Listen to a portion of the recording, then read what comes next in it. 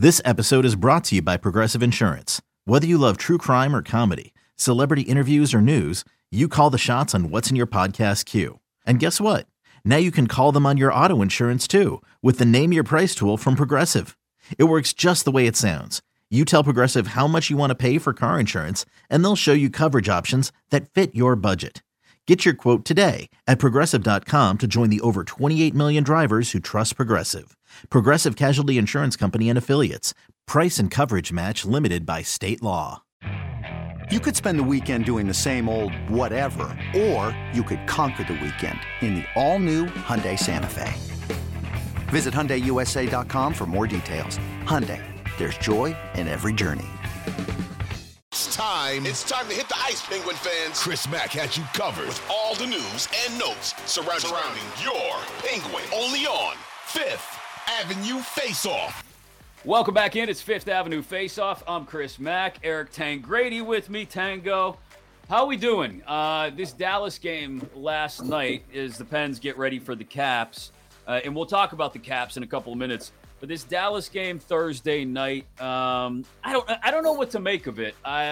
They obviously outplayed the Stars for long stretches of the game, but I think what you got was exactly what you wish you could have as a Penguins fan, which is a and you saw it from Dallas's side of things, a goaltender who can steal a game for you when things aren't going well. That's what Jake Ottinger did for Dallas, and that's the one thing it feels like the Penguins don't have, especially now.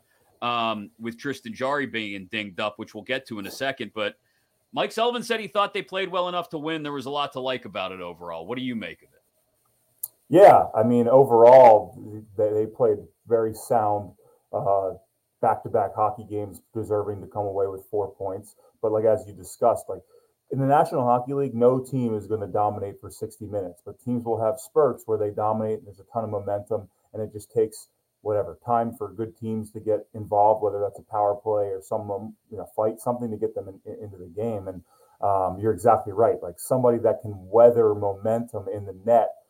That's why it comes down to the most important position for a lot of hockey teams, because you're not going to have your stuff for 60 minutes, but do you have that piece that can keep you engaged and keep you in a hockey game where we might not have been able to see that kind of on our side by any means lately.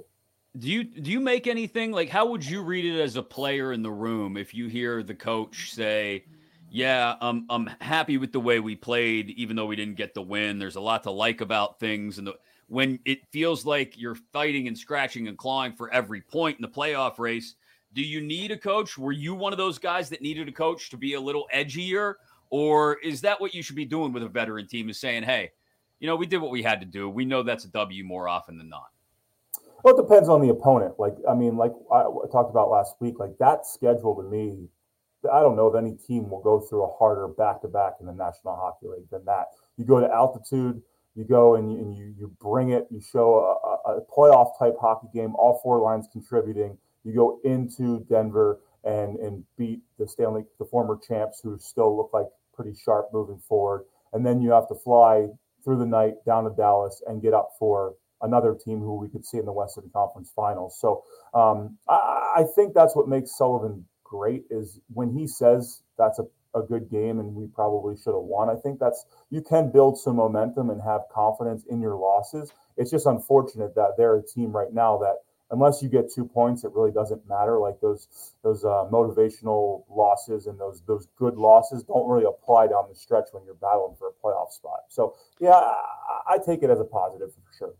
What do they do in goal at this point? It sounds there's no timetable on Jarry. Lower body injury. We don't know if it's the same lower body injury, a different one. We don't know if it was completely healed and re-injured. We don't know. So all we know is Tristan Jarry is banged up, and that when asked about it, Mike Sullivan just said, we're going to put the goaltender in that we think gives us the best chance to win. Short term, that's Casey DeSmith because, well, he's healthy. But long term, if Tristan Jarry is able to get back and get healthy in the next couple of weeks, do they have time to ramp him back up to number one status going into the playoffs? Is there a world where game one of the playoffs, even though Tristan Jarry might be good to go, not 100%, but good to go, that Casey DeSmith gets the start?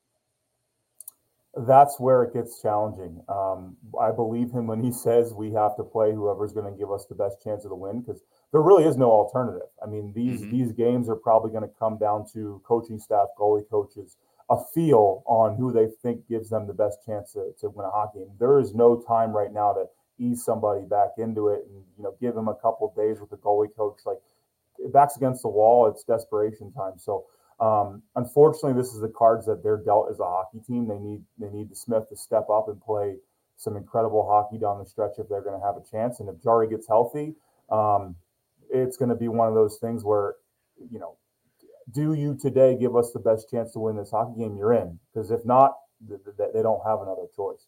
What if I put you in a bit of a management position for just a second? What do you do with this position going forward in the offseason? Regardless of the results this year, unless you go on some kind of mega run to the Cup final. Tristan Jarry, you would think, wants to go into the market looking for a multi-year deal. I don't know how realistic that is at this point. But at the same time, you look at the UFA market for goaltenders this coming off season. It's not exactly a murderer's row. It's some crafty veterans who'd maybe be okay in a 1B role to a 1A. There's not a lot of young talent available unless you're going to go about it via the trade market, which, again, we don't know if that's something Ron Hextall or whoever the GM may be, another big question mark to throw out there, will have an appetite for. So if you're the organization, how do you approach Jarry going into the offseason? Yeah, they're going to need a lot of help from the scouts, because if you look at some of these teams, they've had some quick turnover. There's a lot of depth goaltenders out there, and I think they definitely need to have that stable depth, call it 1B, where what you're going to get out of them. And there's a lot of teams that you just can't have the infrastructure to pay the top of the cap for a goaltender, because it just doesn't work. And to rely on drafting a goaltender now, like, you may not see him in net for 3 to 5 years. So they're in a really, really tough situation. One that doesn't really encourage me for tomorrow as far as how they're going to come out of this thing, because I think they've put a lot of trust in these two guys and have showed that they've been committed to them. For a franchise that's been very quick to cut ties with what have you done for me lately in net, when you look at what Marc-Andre Fleury had done and see you later, and then Matt Murray, same thing. So I think they kind of have themselves in a really, really hard situation where the other options out there might not be as strong, but getting some fresh blood in that lineup in the goaltender situation has to be on their mind in the summer. They get the Caps on Saturday night, but they get them at home, and it's a Caps team that's kind of cashed in their chips for this season anyway, trying to kind of retool on the fly around what's left of that Ovechkin-Backstrom core, kind of similar to what the Pens may be trying to do this summer around Crosby, Malkin, Letang. So you've played in some of these Pens-Caps games. There's going to be lots of talking. This is a rivalry. Tom Wilson is out there. There are guys with their heads on a swivel. So before we get into the actual physicality of a rivalry like this sounds like a stupid question, but do you go into this game knowing who I'm going to chirp, what I'm going to say to them, how I can get them off their game? Like, it's only a half joking question, Eric, in that, like, you have to be on your mental game for a rivalry game like this too. Yeah, right. And honestly, this is kind of a scary game for me looking at it from the Penguins' perspective, because I anticipate the Caps to play as run and gun, high risk, high reward type of hockey as they can, because they've got nothing really to play for at this point. And, you have Ovechkin chasing the goal record. Like, these types of games, the Penguins seem to be like they've struggled the most against. When you look at Montreal, they are a high risk, explosive offensive team.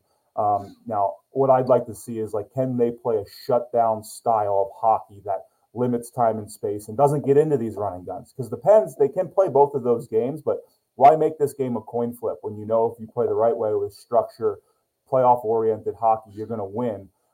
When it comes to the chirping stuff, like, I'm sure you're going to have, the Wilsons and them are going to run around like that's their game. That's what makes them effective. The Penguins don't really have that threat of pushback. So I would actually anticipate them to be rather quiet and say, put us on the power play. Let's just play hockey. But then from Washington's perspective, like, we're coming in here to be spoiler. We're still here, and we're going to just run and gun this game and see what the outcome's going to be. Another day is here, and you're ready for it. What to wear? Check. Breakfast, lunch, and dinner? Check. Planning for what's next and how to save for it? That's where Bank of America can help. For your financial to-dos, Bank of America has experts ready to help get you closer to your goals. Get started at one of our local financial centers or 24/7 in our mobile banking app. Find a location near you at bankofamerica.com/talktous. What would you like the power to do? Mobile banking requires downloading the app and is only available for select devices. Message and data rates may apply. Bank of America N.A., member FDIC. What's some of the funniest stuff you've heard chirp-wise? But I think I told my Claude Giroux story about how basically he told me, I'm getting sent down in the minors the next day, and I did. I never really had the opportunity to be really mouthy in the National League, but I've seen some guys that just sit at the end of the bench and, borderline their ice time doesn't pay their paycheck, but man, vocally they could bring it. Like we always have jokes that you're like, he's an A+ chirper, but a D- hockey player. But a lot of the stuff is strict. It is rated R. I mean, there's some guys that just go really, really deep. I think those days have definitely softened up, and as 2023, everyone's become more sensitive to what we say. But some of these scrums, like people are looking at Wikipedias and family trees and past relationships. Like I've seen some of the nastiest stuff in these scrums that make guys steam come out of their ears. So when I look back at it now, like grown men basically in a schoolyard, like making fun of each other, it made for a lot of laughs, and also it brought the intensity when you have guys basically skipping warm-ups to just hang out at the red line and talk trash the entire time. I imagine we don't get a lot of the I don't know if you've ever seen the classic video of Trottier and Stevens during the Cup Finals against the North Stars chirping Brian Bellows. I imagine we don't get anything on that level quite anymore. Like you said, people are a little more sensitive to that kind of stuff. But then, like, we do have, like I mentioned before, a Tom Wilson in this game. And Tom Wilson says a couple days ago, there's not going to be any quitting the Caps down the stretch. So for just a couple of minutes here, two with Tango, is there anybody, who are the guys that you've played against that are Wilson-like in that the guys on their team love him, everybody else hates him, and if nothing else, that you're going to have your head on a swivel if you're on the ice at the same time as him? Yeah, and we've talked about in the past about I felt like the need of having a heavyweight type tough guy just to free guys up to play maybe a type of way that they're not accustomed to. So what I mean by that is, do you have a 3-4 defenseman that, in the first period of the game, when a forward's cutting across the middle, a top 6 guy on the other team, you want to go and level him. If you have the Ryan Reeves is who I would explain, the guy that screams that to me, like someone that just makes you as a player feel like you can do things that you'd never be able to do in a hockey game. So that defenseman lines somebody up and sets a tone early in the game. Now he doesn't have to answer the bell because you have Reeves on the bench chirping, making sure everybody's in line. Because if somebody acts up, like he's going to get 6 to 9 minutes a game, he will drop his gloves and take 2 minutes in the box because he's not really hurting his team by not being on the ice. Right. So that's somebody I look at like can police the game, but more importantly, just gives the freedom to other players to play a type of toughness, play a type of style that makes them feel pretty protected out there. And that's what Wilson does great. Like he can score goals and he can play that role. He's not scared of anybody. So he actually plays the hockey game exactly how he wants to play it because there's nobody that's going to answer the bell to him. Did you ever find yourself going into a game against the team, especially if somebody had taken liberties in a past matchup saying, hey, I know 23 or 25 or whatever his name is, if I catch him in the tracks, I'm absolutely going to line him up? Yeah. As far as like for me, I had to kind of play with the mentality of like, whatever, if I get beat up, this is going to be the only way that I can play. But I'll never forget in Winnipeg, Mike Giordano basically knee on knee with Mark Scheifele, and our coach is looking at our fourth line, me, Chris Thorburn, Anthony Pelusa, saying like, someone, you better go out there and like affect somebody important on their team. And then Brian McGrattan skates by our bench and just says, hope nobody wants to get into trouble tonight. And like, it makes you laugh and makes you like smile. But at the same time, it's like, if I go after one of their top guys and I have to answer the bell against the toughest guy in the NHL, like it definitely made me second guess what I was going to do. It definitely made me change or yeah, I'll go finish a check clean and be aggressive, but like I'm probably not going to go try and cheap shot somebody with their head down to even the score, knowing the momentum of him beating the crap out of me in front of my entire team is just going to shift it right back in their favor anyway. Right. So I don't know if I probably didn't really answer your question directly, but I definitely know that like those guys have a purpose and a meaning even still in today's game. Yeah, no, that's interesting to me that, you do have to think of the chess game, I guess, for lack of a better way to put it, 2 or 3 moves ahead of, yeah, I got to go out and take a run at somebody, but when I do, I'm going to have to answer the bell against this guy, like you said, whether it's a Reeves, a McGrattan, whoever it may be. And I know if I answer the bell against them, yeah, I can stand in there and take the shots, but what's it going to do to the momentum of the game swinging back the other way? And that's the extra move on the chessboard that you do have to think about, and why some people still insist, like you're saying, that you got to have somebody on that bench who's going to be the one to go out and handle that business. Yeah, a perfect example of that is Brad Marchand. Like Brad Marchand has mastered the art of being a 40-40 goal assist guy and getting under players' skins and playing his way. Boston has always made sure to have somebody in that lineup that gives Brad Marchand the ability to be Brad Marchand. Now, right now it's Trent Frederick. Like he can play a versatile game where he can be physical, whole fight. He'll drop the gloves, adding Bertuzzi some more sandpaper. You look at Tampa, they got Maroon, Bogosian, they added Jeannot. Like people don't realize, like you're not just trading for someone to fight and create momentum. You're freeing up the rest of your lineup to play whatever type of way they want to play because they're not scared that anyone's going to answer the bell. So it is, like you say, it's a chess game. There is so much value, even more so in the game today where we're trying to limit fighting, the dirty hits, the headshots. You'll look at the final 4 teams in this final going for the Stanley Cup playoff. I'll be able to name one player on each team that makes that whole entire lineup feel pretty safe about the way they play hockey. Good stuff today, Tango. We'll see how it goes against the Caps, and then a big week next week too. Boston comes to town a week from this Saturday, so some big games on the line as this team continues to try and, like I said earlier, scratch and fight and claw for every point they can get in the standings. Thanks for the time today, man. No, thank you. Good show as always. All right, we'll catch up soon. Something that still doesn't get talked about all that much is the need to have guys on your bench who are willing to go out there and intimidate the other side. Fighting being slowly pulled out of the game a little bit more year by year, but as long as the possibility exists that someone on the other bench may skate up to you and put their fist right in the middle of your face, I guess the possibility exists that you may not want to take a run at somebody on their team.